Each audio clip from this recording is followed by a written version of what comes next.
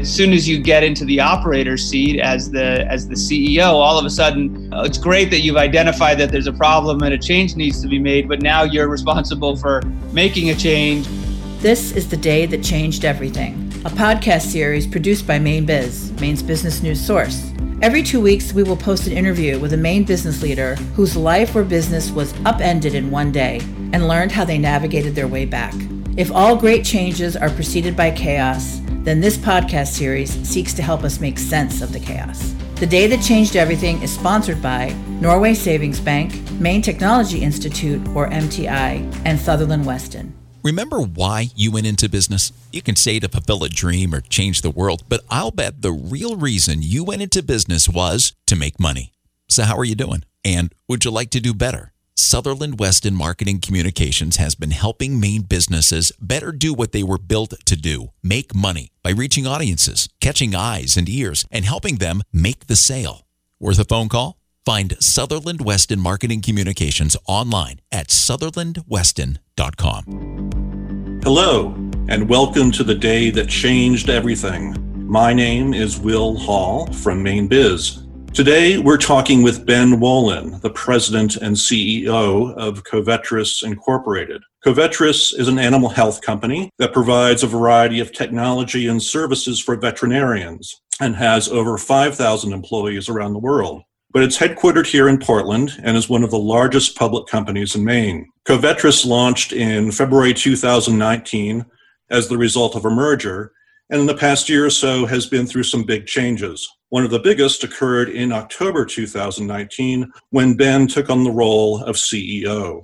Ben, first of all, welcome and thank you for joining us today. For listeners who may not be familiar with you or with Covetrus, can you tell us a little more about yourself, the company, and how you came to be leading it? Yeah, sure thing. Happy to do that. And you gave a good start in your preamble. So I am the CEO and president of Covetrus. We provide technology-enabled services to veterinarians around the world. We have about 100,000 practices globally, and primarily we support our customers with three main services. We provide supply chain services, which basically means that we help get products from a manufacturer like a pharmaceutical company to veterinarians so that they can provide care to their own patients. We provide software to veterinarians to run their own practices. Think of it as electronic medical records, plus scheduling, plus other utilities to manage the day-to-day workflow. And then third, we provide pharmacy services. So veterinarians are also pharmacists and have the ability to not just prescribe medication, but to sell it. And we provide a white labeled solution to veterinarians here predominantly in the US to run an online solution that allows them to provide competitive e-commerce solutions and pharmacy solutions to their end customers. In terms of myself, I have a wife and two daughters. Like everybody else, has been navigating the pandemic and spending a lot of time working remotely from home. As you mentioned, I became the acting CEO and president in October of 2019. Prior to that, when Covetrus was formed, which was the merger of two companies, and then Covetrus became a new public entity, I had joined the board. And shortly after joining the board, I was named chairman of the board. And then I was named interim or acting CEO and then permanent CEO in February. So I wore a lot of different hats in a short period of time, but have now been really in the seat since October as CEO and helping drive the business forward. So what was it like when you were named acting CEO? I imagine it must have been very daunting.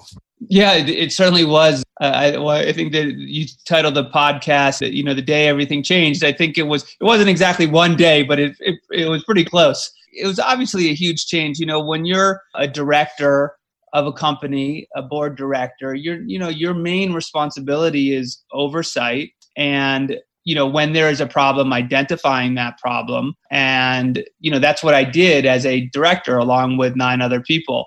As soon as you get into the operator's seat as the CEO, all of a sudden, it's great that you've identified that there's a problem and a change needs to be made, but now you're responsible for making a change and coming up with new solutions and driving the business forward. So it was a pretty radical difference. Now, by way of background, I had started and run another healthcare technology company that I scaled and took public and ran for 15 plus years prior to being involved with Covetrus. So it wasn't the first time I had been a CEO or the first time I had been a public company CEO. So there was a lot of similarities, but it is, as you mentioned, a pretty significant change to go from a director to hands-on operator, hands on the steering wheel, and starting to drive the business and start making changes. More specifically, what kind of challenges did you and Covetrus face in those early days and the ones that followed? Again, as a director, you have some insight into what's going on. You don't know everything. You're meeting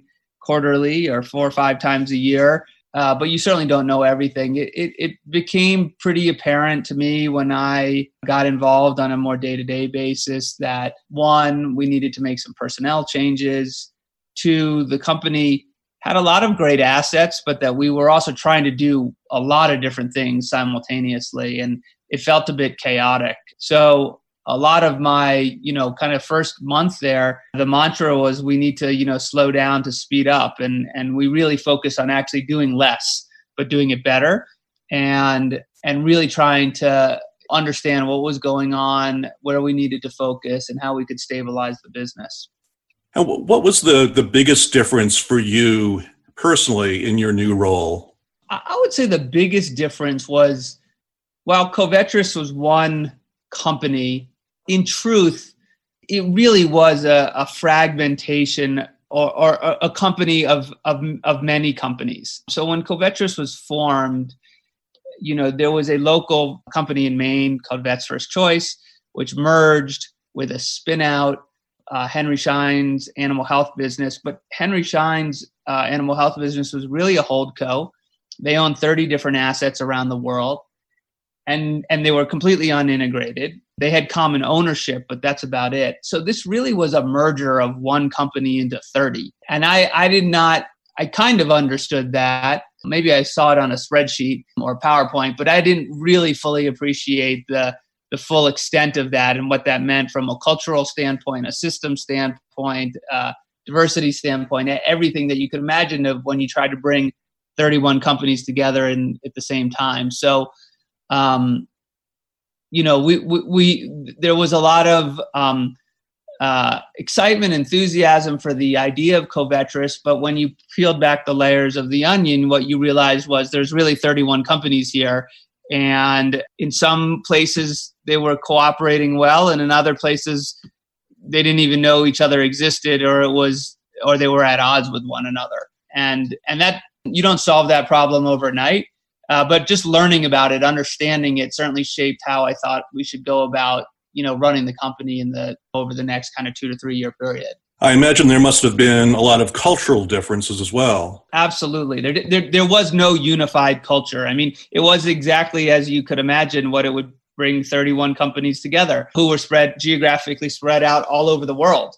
We have almost 6,000 employees, 300 in Maine. So just that alone, kind of gives you a picture of what it's like. And so, you had very disparate cultures. People thought there were different priorities. Everybody, I would say, heart in the right place. Everybody wanting to succeed. Everybody wanting the new entity to flourish. But not a lot of cohesion around how that might happen and where we needed to combine things and where things needed to be left alone. And did you face some pockets of resistance internally among the employees? Look, you always find that, if you have 6,000 employees, not everyone's going to see the world the same way. But, what was interesting when I took over as CEO, the company had gone through a pretty rough period of time in the first 9 months of being a public company. And there's a lot of reasons why, but it was challenged. And I think there was one common theme, which was everybody felt like they weren't succeeding at the level that they thought they should be. And so there was a general recognition that something had to change. There's a lot of viewpoints of what that might be. but everybody agreed we needed to do something differently. And so that kind of greased the wheels, I think, for me to come in and say, look, we need a new way forward, or a new path forward. Here are the things that we're going to focus on. Here's the stuff that we know are issues, but we just can't deal with right now, and starting to push the company forward.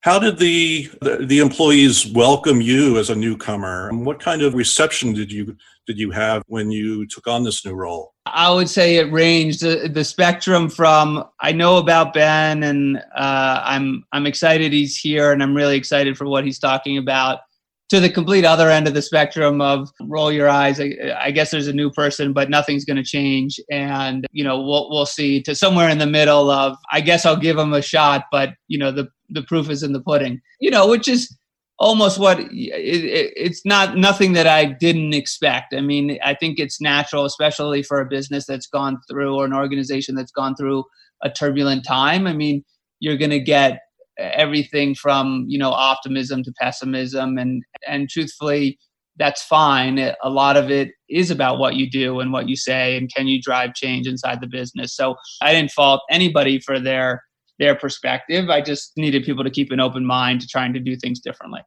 What were your feelings about stepping in this way? Did you feel excited? Was it something you found really daunting? It's both invigorating and daunting at the same time. You're excited by all the possibility and you see tons of opportunity. And then you're also overwhelmed by just the sheer magnitude of the things that has to happen. And some of the things that you assumed were happening aren't happening at all. And you kind of, that first 90 or 120 days, every week there's some new things. Some of them are good and some of them are bad. And you're like, I can't believe XYZ was happening. But again, I kind of expected that. You don't know where it's going to come from. You just know it's going to happen.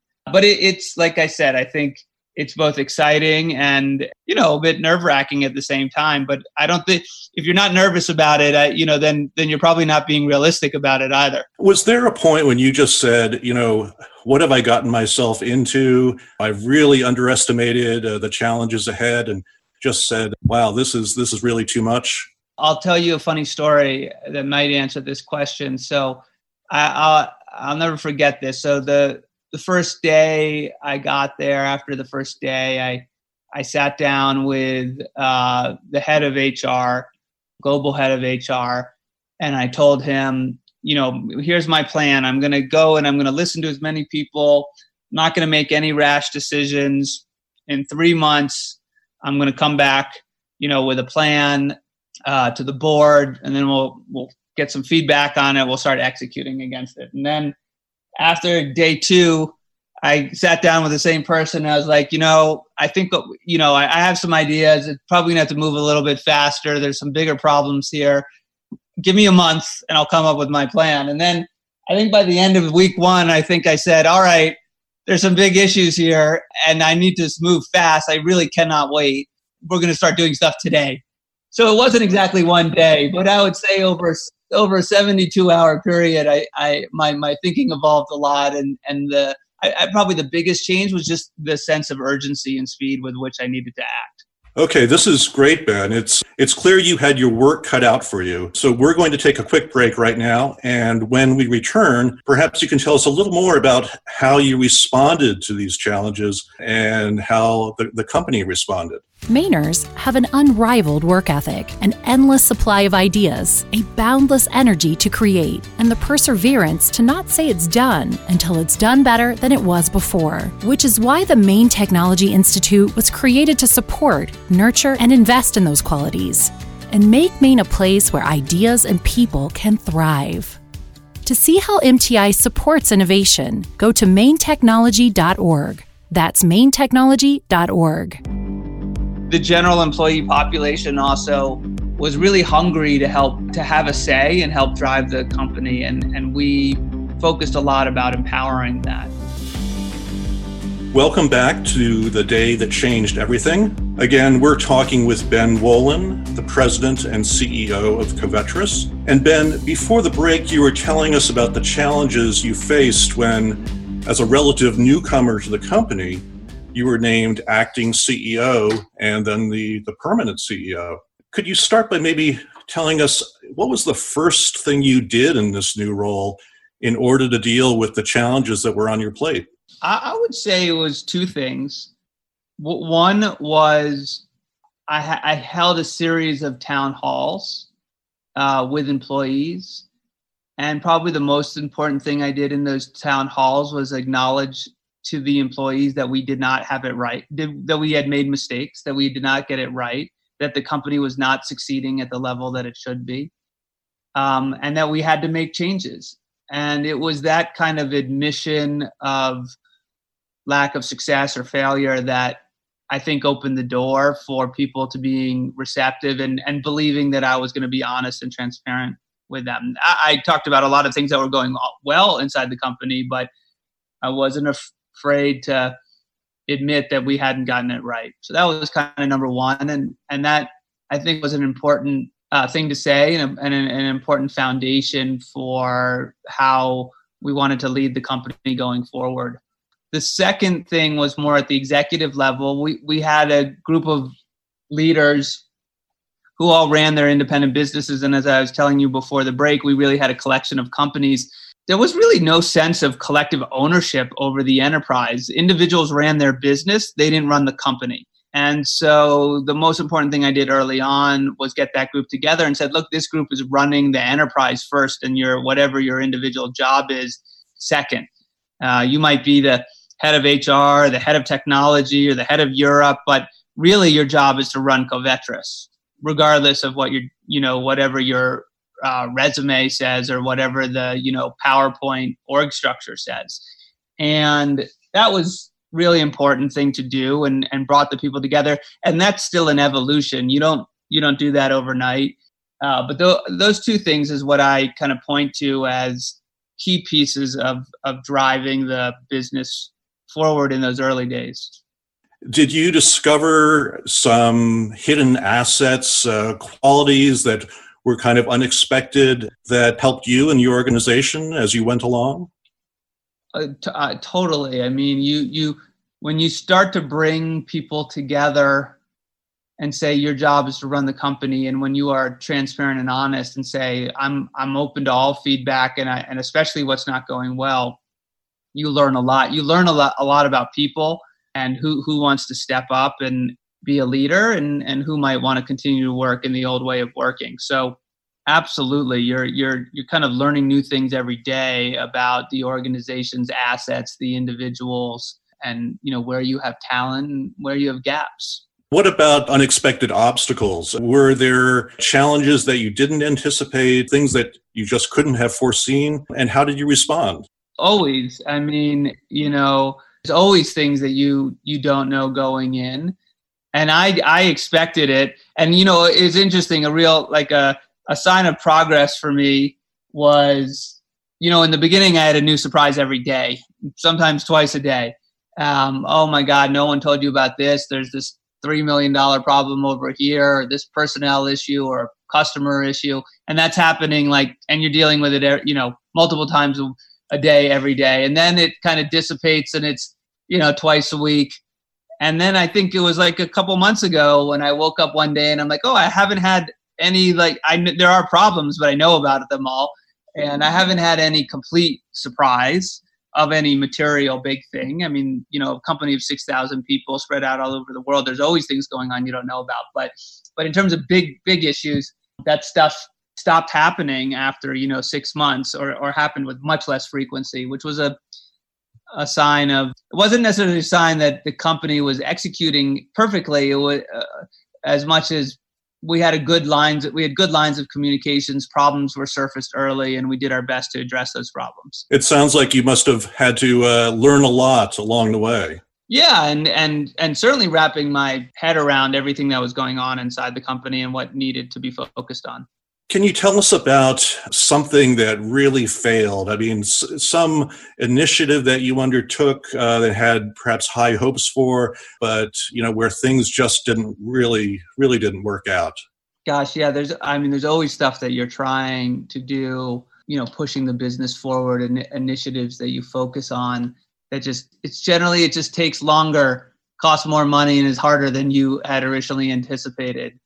that's what I think about. We had one line of business that we were very excited about. It seemed so obvious. We just needed to focus on it and push it hard. And, we did that. It's still not succeeding at the level that we thought it should be. We thought it'd be a lot easier. And so, what you might have chalked up towards, hey, the company's just not focused, you don't have enough resources.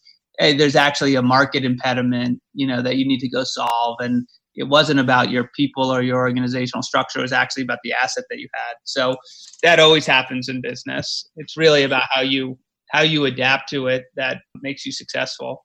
And Ben, how did you and your colleagues all contribute as a team? My colleagues were the ones driving the bus. And as I said, I focused on bringing that group together and empowering them to run the company. And so it certainly wasn't just me. It was all of us. And I think they did a really great job of stepping up and taking ownership and control.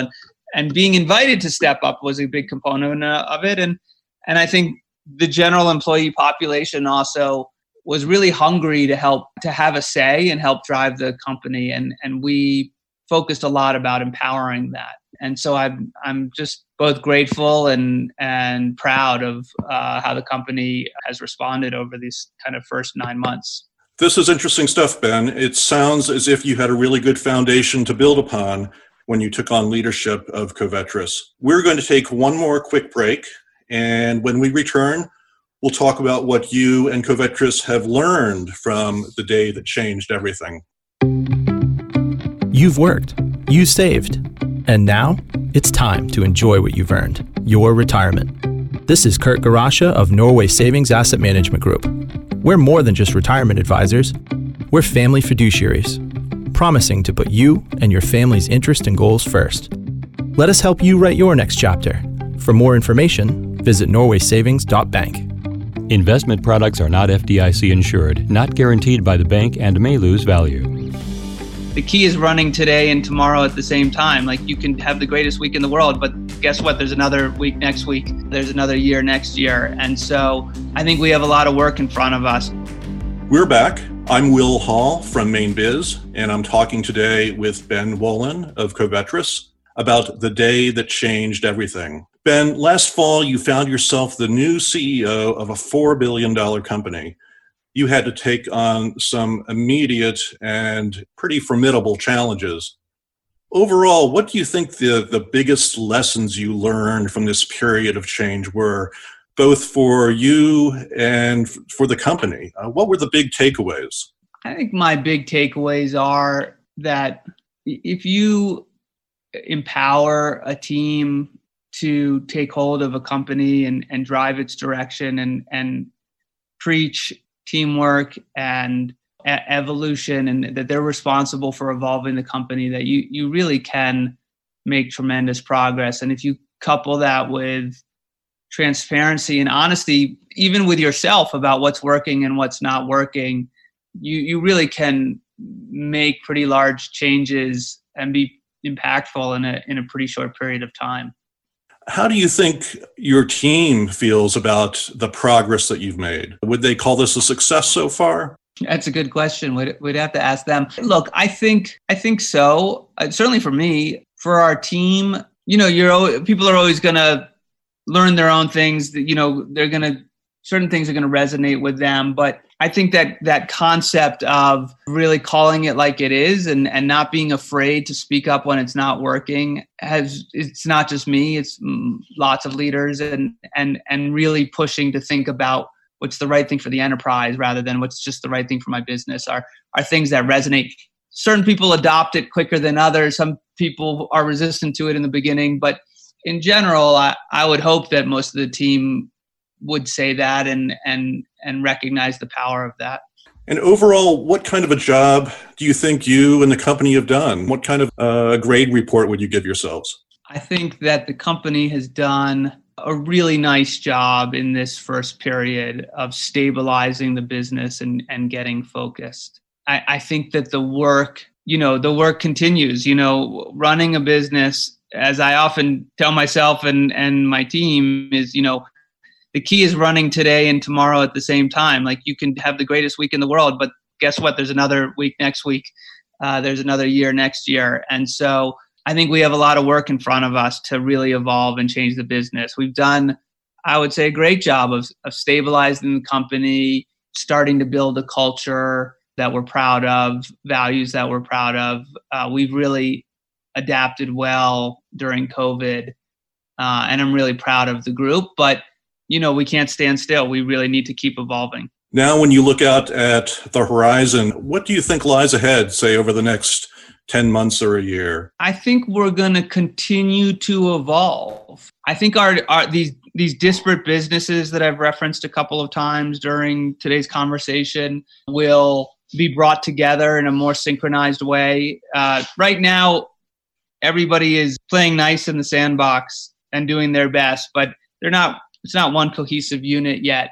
Some areas more than others, but you'll see more combination of businesses into one entity, more commonality across the businesses about how we approach the market, and that will help drive us forward. And then I think you'll start to see us innovate in our respective areas. We've made a lot of investments in technology, and we'll continue to do that. And we really want to surprise and delight our customers and help our veterinarians provide better care and drive better economic outcomes for themselves. And we have a lot of things in the kitchen that aren't quite ready for the dining room, but we're getting there. And we're excited about, what the next 12 months looks like. Some of the things that you've talked about, they would seem to be of value to the leaders of a large company like yours or a small business.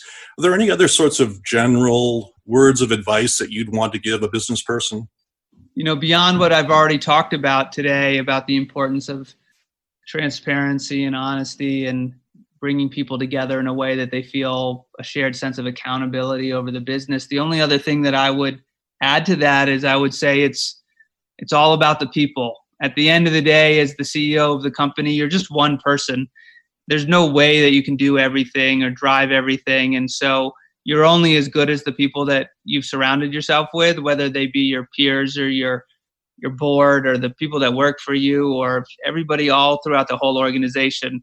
So devote your time to cultivating the right talent, rewarding and recognizing the right talent, and that will help you succeed. If you don't have the right people, it doesn't matter how good your idea is or whatever the PowerPoint says. You won't get it executed. You won't succeed in the market. And overall, how do you feel about things that lie ahead? It's funny. We go back to the beginning. How did you feel when you changed? It's the same thing, I think. Invigorated, daunted. I mean, it's at least for me, my personality, and everyone's different. That I always carry both of those. It's an oxymoron to be a optimist and a pessimist at the same time, maybe, but I guess I am, because I'm constantly nervous about what's around the corner, but constantly excited about the opportunity. And I hold those two opposing thoughts in my mind all the time, which might drive me a little crazy sometimes, but I also think it's what allows you to succeed on some level. Thank you, Ben. It's been fascinating learning about Covetrus, about your role, and about your day that changed everything. We really appreciate your spending time with us. For Mainebiz, I'm Will Hall, and we thank all of you for listening. This has been a production of Mainebiz. Find out more about this podcast and other Mainebiz media products at mainebiz.biz. The Day That Changed Everything is sponsored by Norway Savings Bank, Maine Technology Institute, or MTI, and Sutherland Weston. The Mainebiz podcast team includes Renee Cordes, Will Hall, Maureen Milliken, Allison Nason, Andrea Tetzlaff, and Donna Broussard. Audio editor and producer is Chris Sedenka. Logo and marketing designer is Matt Selva. The Mainebiz podcast team also thanks Peter Van Allen, Betsy Vanderplug, Ken Hansen for their contributions. Subscribe to the Mainebiz podcast at mainebiz.biz or via iTunes, Spotify, or wherever you listen to podcasts. Copyright 2020.